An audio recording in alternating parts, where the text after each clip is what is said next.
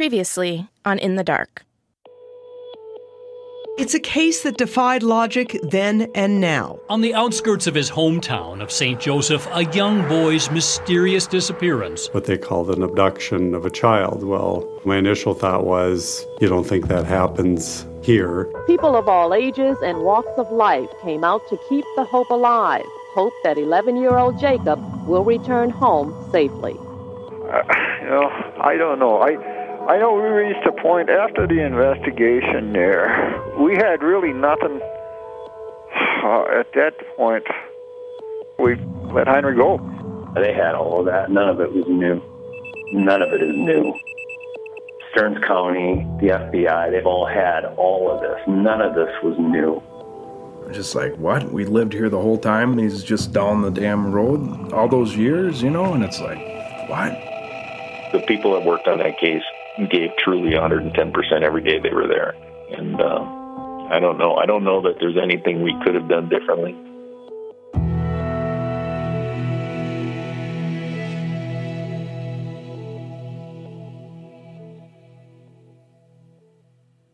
In December 1978, in a farmhouse in a remote part of Stearns County, the same county where Jacob Wetterling was later kidnapped, a woman named Alice Huling was getting ready for the holidays. Alice was divorced, and she lived with her 4 kids, Susie, Patty, Wayne, and Billy. Susie was the oldest. She was 16, and she worked part-time as a waitress at the Cozy Cafe in a nearby town. On the night of December 14th, 1978, Alice and her 4 kids went to bed. Alice's bedroom was on the first floor. The kids slept upstairs. Sometime late at night, a man entered the Huling house. He cut the phone line, and then he went into Alice's bedroom and attacked her. He hit her with some kind of heavy object, maybe a metal club, and shot her. And then the man headed upstairs. He shot and killed 3 of Alice's 4 children in their beds. And then the man approached 11-year-old Billy, who was hiding under his covers, trying to stay as still as possible. The man fired 2 shots in Billy's direction. Both hit the pillow, just inches from Billy's head. Billy kept still, hoping the man would think he was dead. Then the man left. The murder shocked the rural Stearns County community where the Hulings lived and left State Crime Bureau investigators and sheriffs puzzled, searching for some fragment of reason behind the slayings. No arrests have been made, and officials would say nothing about suspects. The case was still unsolved 11 years later, when Jacob Wetterling was kidnapped in the same county.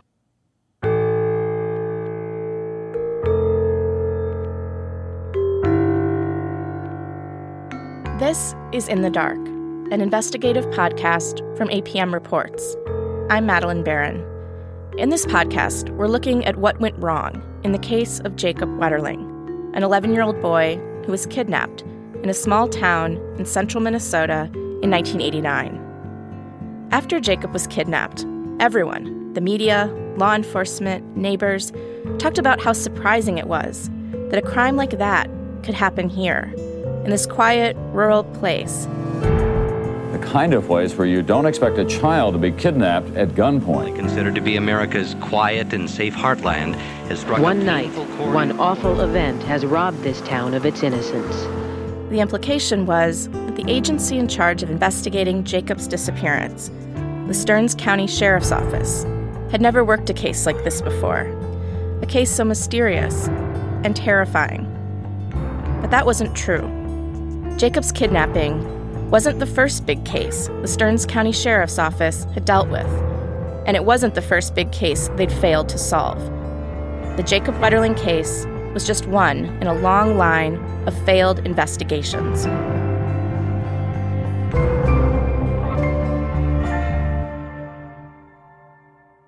After the killer left the Huling house, the boy who survived, 11-year-old Billy Huling, ran through the snow to a neighbor's house.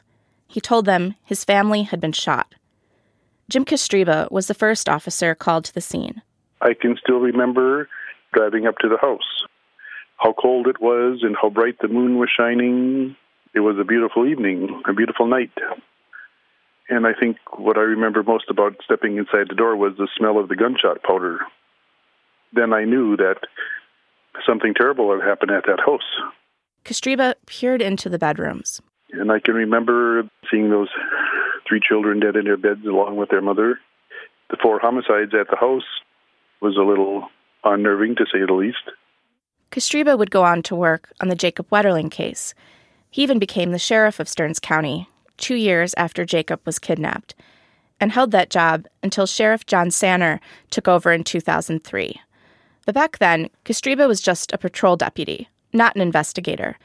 So he secured the scene until the investigators could get there. Meanwhile, a young EMT named Steve Mund arrived at the Huling house. Mund later got a job as a deputy in the sheriff's office, and he worked on the Wetterling case too. But that morning, Mund was there to take the bodies to the coroner. Obviously, this is a huge deal in the St. Cloud area in 1978. I mean, homicide, they're normally one person. You don't have an entire family killed, or nearly an entire family killed, except for Billy. Mund watched as the investigators arrived to collect evidence. They took photos of the inside of the house. In some of the pictures, you can see the kids' toy cars scattered around. I'd read a statement Mund gave later about seeing investigators at the scene do a few things that seemed pretty questionable. That statement later ended up in court, and in it, Mund said that he saw a state investigator pick up a phone in the Huling house before he dusted it for fingerprints, and that a captain from the Stearns County Sheriff's Office realized the mistake and, quote, said something like, "Oh well." Mund wrote that at that point, he turned to his coworker and said, quote, "Maybe we should wait outside until the sheriff's office was done." While they waited, Mund said he saw the sheriff come out of the house, holding what looked like the flashlight he'd seen on the Huling's kitchen table. The sheriff used it to search the woods for any sign of footprints. But that flashlight, it might not have belonged to the Hulings. It might have been the killers. When I reached Steve Mund, he didn't want to talk about any of that. From 1978 to now, police training and education and crime scene processing techniques have improved 1,000-fold. So there's no doubt in my mind that people there did the best they thought they were doing at the time. And looking back, maybe they could have done better. But I think at the time, could have done the best that they think they're doing. So the murder of the Huling family terrified people in Stearns County. Newspapers reported on how parents were arming their children with shotguns, and men were taking time off work to stay home with their wives and children. People sat facing their front doors with guns ready. One man told a reporter, "All I can say is I would hate to run out of gas at 2 a.m. and have to knock on any of my neighbors' doors." I was talking to a woman in Stearns County named Jen Kulzer about the panic in the community back then. When we moved out here in 72, you never locked a door. Never, ever. We never locked a door. But all at once we're locking doors because we lived back here on the end of the road. Somebody could come in here and nobody would ever know it. Actually, I started having a gun in the house, a pistol. Wow. Because you're thinking, like, if this happens, I want to be... They're not getting in. Jen told me a policeman actually gave her some advice on what to do. If you have to shoot somebody outside, drag him in. Because they had to be in your house. Okay. To be, like, legal. Mm-hmm. Okay. And it'd be a good idea to shoot a warning shot in the wall so they could check. The sheriff of Stearns County at the time seemed just as baffled as everyone else when he spoke to a TV reporter shortly after the murders. I guess the question in my mind is, how could this type of crime happen in this somewhat remote area of our county? And I guess one has to take a close look at determining, a motive for this type of crime, because it certainly is unusual.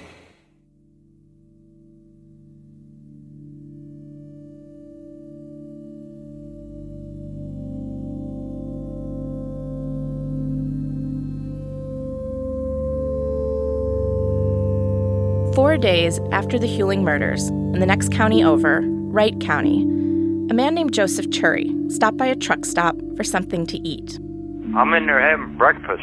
And I'm trying to get a couple of dates with a couple of the waitresses, acting, That's how I get most of my dates is with waitresses, because I eat out. Everywhere I eat is eat out, I talked with Turi on the phone, and he told me he used to go to that restaurant all the time. It was a popular place. Alice Huling used to go there sometimes for coffee. Turi was a regular. He'd been living in his car. And in the weeks leading up to the Huling murders, some of the waitresses had started complaining to their boss that Turi had been harassing them, and that sometimes he'd even followed them in his car when they drove home after their shifts late at night. So I guess they called the cops and said that this guy was harassing them or something. So a deputy from the Wright County Sheriff's Office stopped by. So he comes in there, and I guess he went around the parking lot, and my car was sitting right out there. And then he comes in, and he says, I got to talk to you outside for a minute. The deputy thought the car Turi was driving might be stolen, so he arrested him. It would later turn out that the car wasn't actually stolen. But what caught the officer's attention was what was inside the car. A small brown diary with a list of the names of waitresses, their addresses, and their license plate numbers. A metal club, and a little toy car, a Batmobile car, to be exact. Immediately, the chief deputy of the Wright County Sheriff's Office connected it to the murder of the Huling family that had happened just 4 days earlier, and he contacted the Stearns County Sheriff's Office. He told them he had a possible suspect they should interview, a man named Joseph Turi. Now, let the record show that we're at the Wright County Sheriff's Office. The time is 2:40, and Officer Kostreva and I are talking to Joseph Donald Turi, whose date of birth is 2/7/51. I got this recording from the archives at the Stearns County Courthouse. In the interview, 2 officers from the Stearns County Sheriff's Office are interrogating Joseph Turi. One of the officers is a detective named Ross Baker. He died a year later. The other is Jim Kostreva, the first officer called to the scene of the Huling murders. In that 1978 interrogation, the officers sat down with Joseph Turi, and out of nowhere, Turi starts saying he didn't rape anyone. Look, he says, just because I have this diary with a list of waitresses doesn't mean I took these women out and killed them. The officers put some items from Turi's car on the table in front of him. The toy Batmobile, the metal club. Detective Baker asked Turi about the metal club. Did you make that? I found that. And where did you find it? If it's any of my business. What difference has it got to make with anything? Just, I don't know. Is it illegal to have that thing? Is it a gun or a shotgun? No, I don't think it's illegal to have it. It might make a policeman a little unhappy if you stepped out of a car and had this thing in your hand. And they asked Turi about the toy Batmobile. And noticed the little toy there, little thing with Batman. Was that in the car when you got it too? It's mine. I got grandkids. Turi was just 27 years old. So what he's saying here, that the toy Batmobile was for his grandkids, didn't make a whole lot of sense. Oh, you have grandkids? My daughter does. I'm uncle or whatever. Well, if your daughter has children, well, then you'd be a grandfather then. Yeah. How old are you? No, I mean my sister. Oh, your uncle. Yeah, uncle. Turi changes his story and says, okay, so no, I'm not a grandfather. I'm an uncle. Or whatever. What's that difference that a couple of toys make? Well, it might make a lot of difference. The officers tried to ask Turi more detailed questions about the toy Batmobile. But Turi, he wasn't having it. I'm sick of this shit. If you want to bury me, why don't you dig a hole and throw me in the son of a bitch? Well, this is the first time I've ever even talked to you, and everything was proceeding real nicely until we mentioned this toy, and then you get uptight about the toy. If the toy was in the car or belonged to your sister's child, why, there's nothing to get upset about, really. There. The officers left. Turi stayed in jail. And over the next few days, the officers did some investigating. They had the seats and door panels torn out of Turry's car, looking for a gun, but they didn't find one. They went to the place where Turry had worked as a mechanic and looked at his time card. It didn't give Turry an alibi for the night of the Huling murders. They went back and questioned Turry again and brought up the Huling murders directly. Turry responded by asking them all kinds of questions about what kind of evidence they had, whether they'd found the gun, and whether anyone had identified him as the murderer. But there was one thing the officers didn't do. They didn't take a closer look at that toy Batmobile that they'd found in Turry's car. They didn't bring it to Billy Huling, the boy who survived. They didn't ask Billy if he owned a toy Batmobile like this one, and then check the house to see if it was missing. The officers didn't do any of that. A week or so later, without any evidence to hold him, a judge let Joseph Turry go.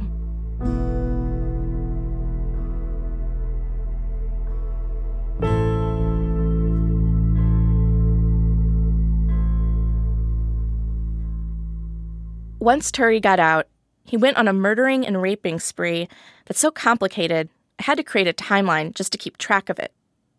He kidnapped a waitress from the side of a road in West St. Paul, drove her to a secluded area, sexually assaulted her, and killed her.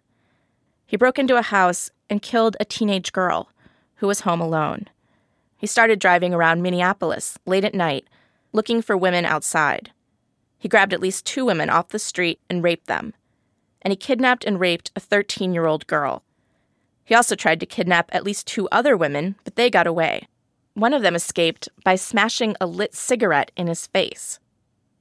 Turry's crime spree didn't come to an end until 1980, and it wasn't the Stearns County Sheriff's Office that put an end to it. It was the Minneapolis police. They arrested Turry for several rapes, and while Turry was in custody, he was charged with murdering the waitress from West St. Paul. And then everything broke loose, you know. All the shit hits the fan, you know. You have 1 minute remaining. Damn. Turry received a life sentence for killing the waitress, and he's been in prison ever since. The Huling case remained unsolved until, about 2 decades after the murders, an agency from outside Stearns County got involved. A cold case unit from the state of Minnesota. The state cold case unit took a look at the case. They went to find Billy Huling, the boy who survived the murders. He was by that point grown up with a family of his own. One of the people involved with the case told Billy there was some evidence they wanted him to look at. Some evidence that might help solve the case. And Billy replied, out of nowhere, "Did you guys find my Batmobile?"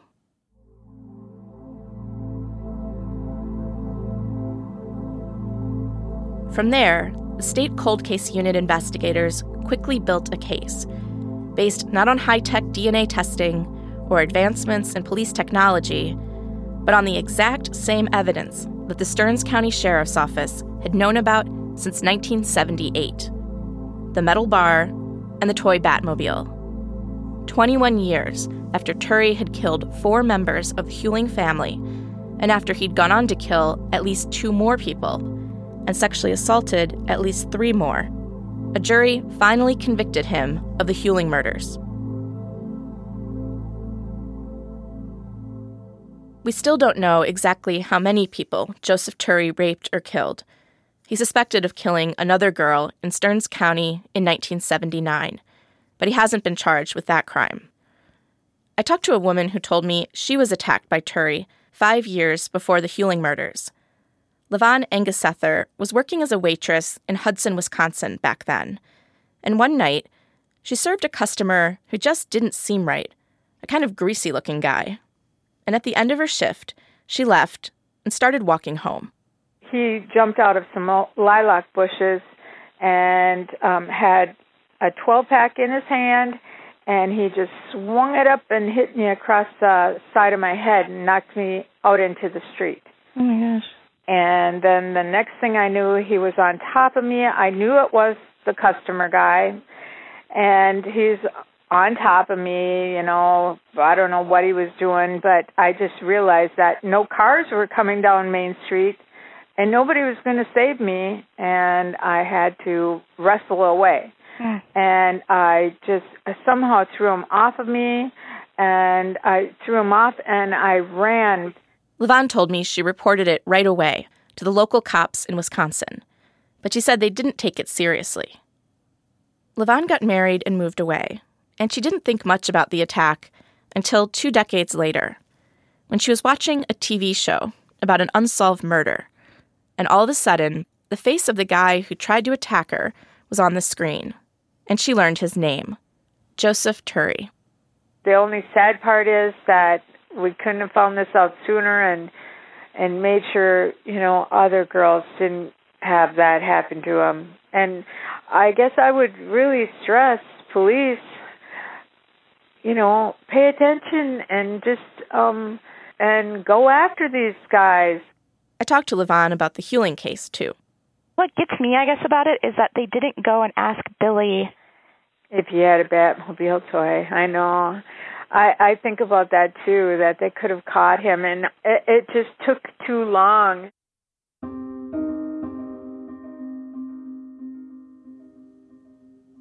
I called Jim Kostreba, the officer who questioned Turry in 1978, and I asked him about this. Why didn't you go to check with Billy Huling to see if he had a toy Batmobile? That's a question that comes up in my mind many, many times. It's something that I think about quite a bit. Because it's something that should have been done, and it wasn't. And in retrospect, it should have been. Over the past year, I've talked to a lot of law enforcement officers. Kostreba was the only one who acknowledged he'd made some mistakes. I don't think it's unusual to look back and see what could have been done differently or what was missed or not done properly. And certainly in this case, because of what he did over the years, certainly makes it much more difficult, yes.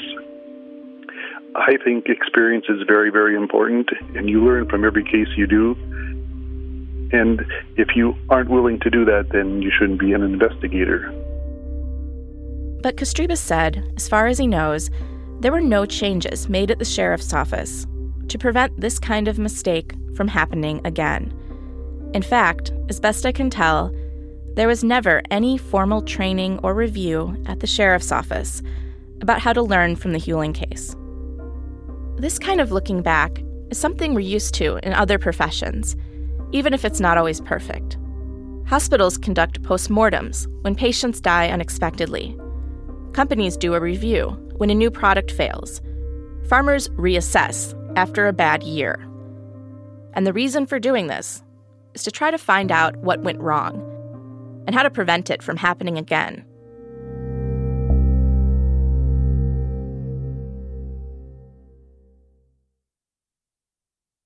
And it's not as though this was a one-time problem in Stearns County, having a case they couldn't seem to solve.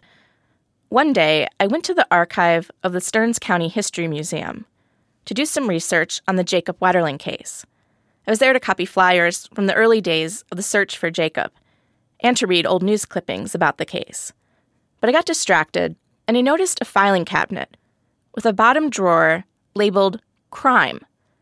I opened it and discovered file after file of unsolved murders from the 1970s and 80s, the years leading up to Jacob Wetterling's kidnapping, all of them in Stearns County. There was a file about a bomb that had exploded in a small-town post office in 1976. The blast had killed the assistant postmaster, and the case was never solved.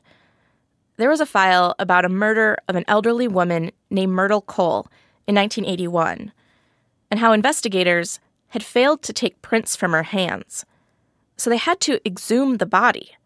That case was never solved either. There was one file in particular that caught my attention. It was labeled Murder, Reeker, St. Cloud. It was about the disappearance of 2 girls, Mary and Suzanne Reeker, in 1974, 15 years before Jacob Wetterling was kidnapped. I went to meet up with the mother of Mary and Suzanne.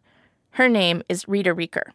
It happened so many years ago. In some ways it's like yesterday, but most of the time it's like 41 years has gone by, and it's still unsolved. We sat on the couch at Rita's neat 2-story house in St. Cloud, just a few miles from St. Joseph, where the Wetterlings live. Rita's lived in this house for more than 40 years. It's where she raised 6 children. One day, in September of 1974, 2 of Rita's daughters, Mary and Suzanne, went out to buy school supplies.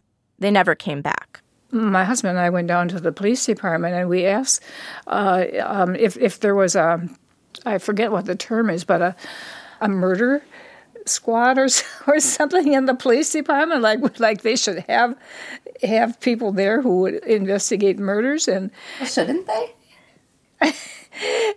And they just looked at me and said, "Lady, you watch too much TV." But yeah, I assumed that if something serious happened to our kids, that somebody would be there to investigate. Right. So what was the reaction instead? That we were just imagining too much. We should go home and wait, and when they got hungry enough, they'd be back. No one from law enforcement was looking for the girls, so Rita and her family just started searching on their own. Everywhere that we could think of, yeah. My husband took off work, and there were days we kept the kids home from school and just looked wherever we thought, I mean, there's all kinds of, there's ditches and water and that sort of thing right in St. Cloud itself, and how would we even know where to look? Yeah. Rita and her family didn't find anything.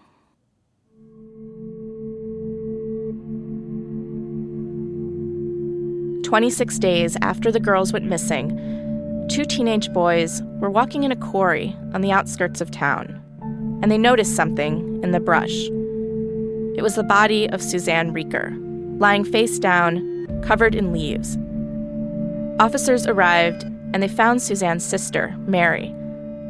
Both girls had been stabbed to death. Because the bodies of Mary and Suzanne had been found outside of the city limits, the case passed into the hands of the Stearns County Sheriff's Office. And I guess we expected a big-time investigation to start from there on.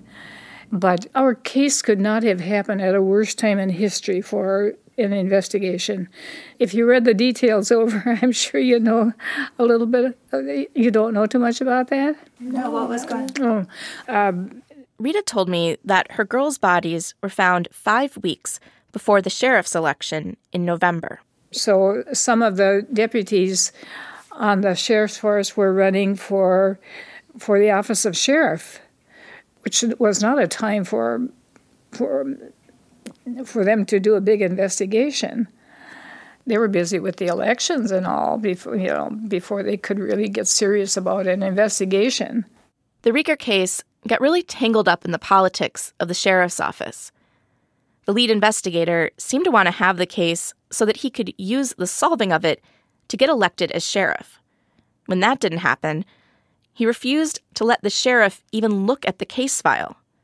And when the sheriff finally managed to pry the case away from his lead investigator 4 years later, the investigator held on to some evidence: a pair of eyeglasses that had been found at the crime scene. He kept them in his desk drawer. No one found them until he died, 9 years after the Reeker girls were killed. One year, opponents of the sheriff tried to spread a rumor that the sheriff was looking to arrest someone, anyone, right before Election Day to gain political points. A man running against the sheriff leaked a strange story to the local media about a possible suspect: a goateed sketch artist who'd used a knife to sharpen pencils in a taxi in a suspicious manner. That lead didn't pan out, but it did damage the sheriff. He lost the election. The case was a mess. Meanwhile, Rita Reeker kept waiting to find out what had happened to her girls. 42 years later, she's still waiting. It's such a mystery to me. It's just that there are questions unsolved. All those little details about your child are important. Those are the last things that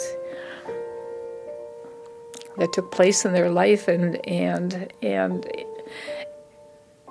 I guess it's because you want to identify with your child till the last minute of their life.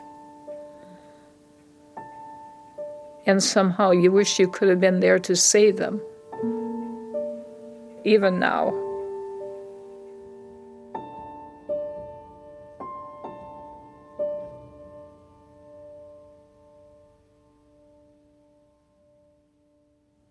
So there were a lot of questionable things going on in the Stearns County Sheriff's Office.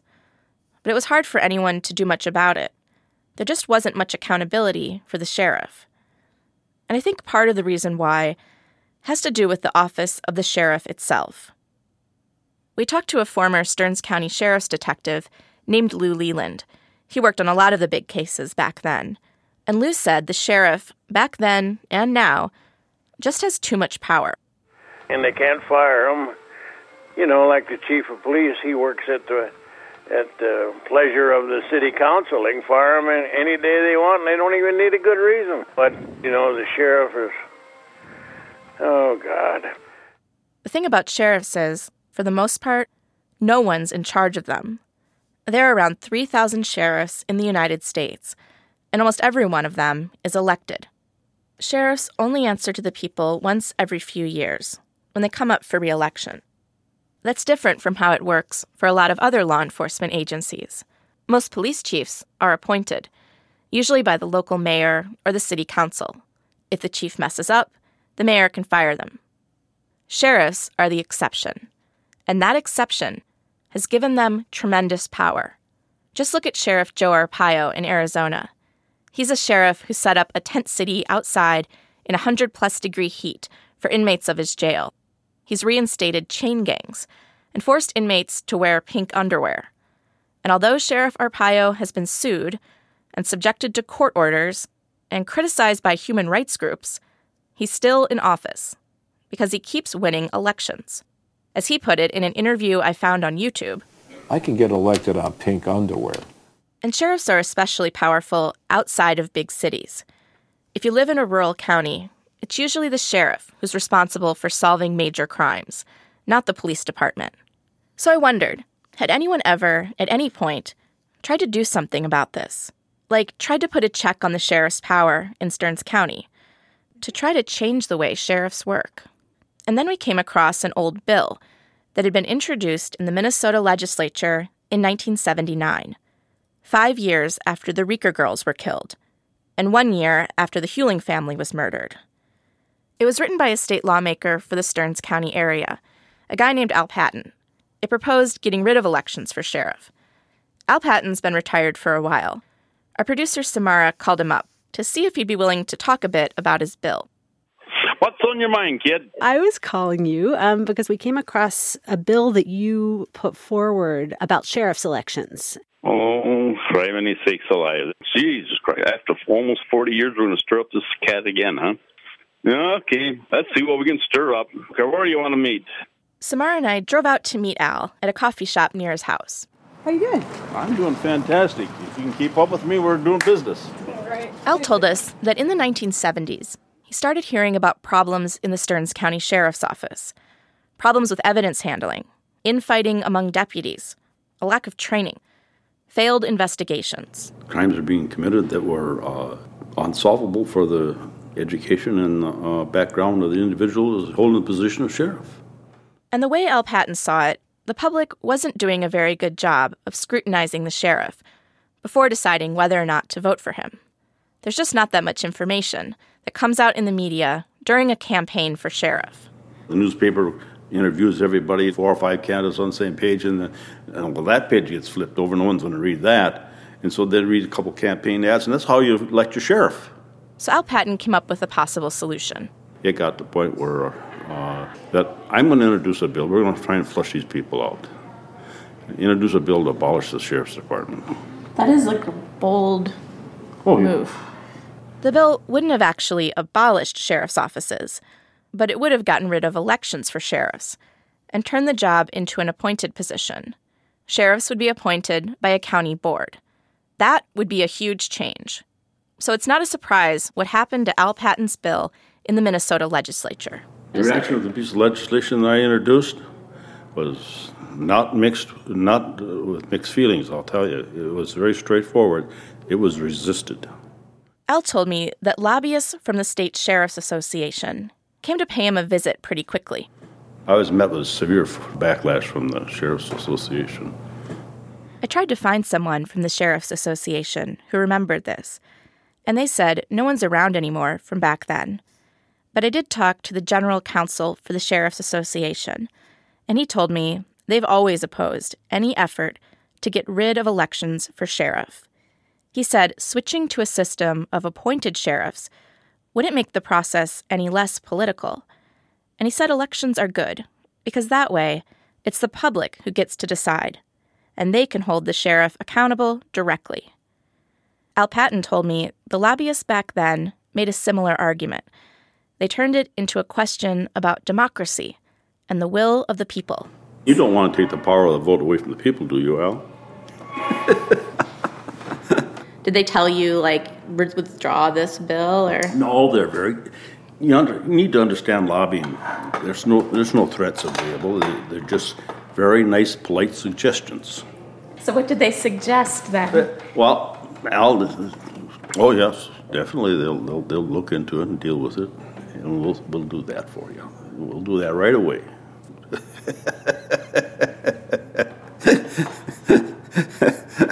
Yep, they dealt with it all right. Next question. They squished it, he said. The bill never even came up for a vote. Patton's effort had failed. What has changed in those 40 years? Nothing has changed. So the problems that were back in 40 years ago or beyond are still with us today. But there has to be an element in there to have accountability. And when accountability is not there, disastrous things happen.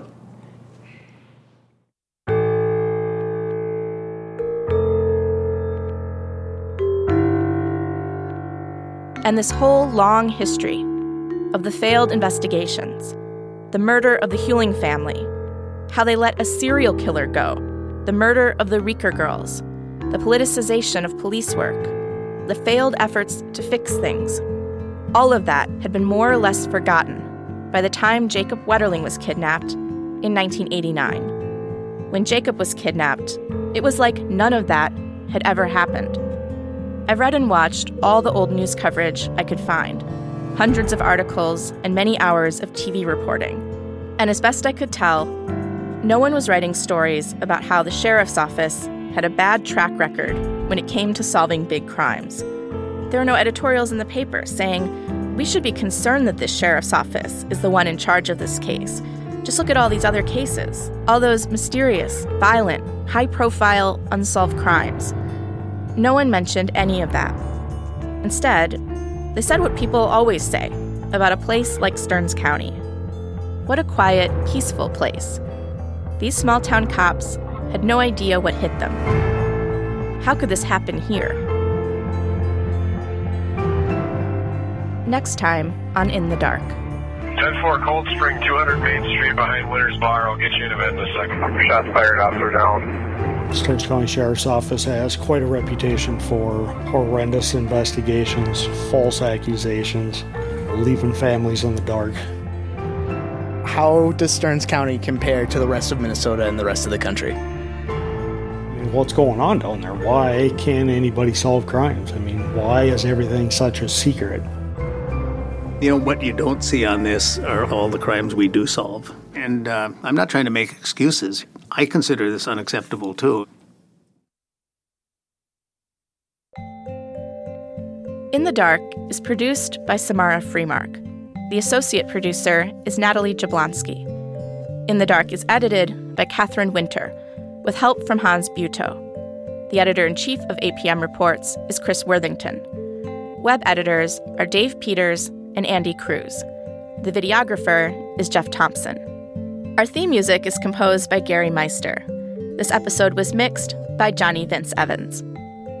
Go to inthedarkpodcast.org for a closer look at convicted killer Joseph Turry, and to listen to audio from that interrogation in 1978, and to watch a video of Rita Reeker talking about how she tried to get help with the search for her daughters.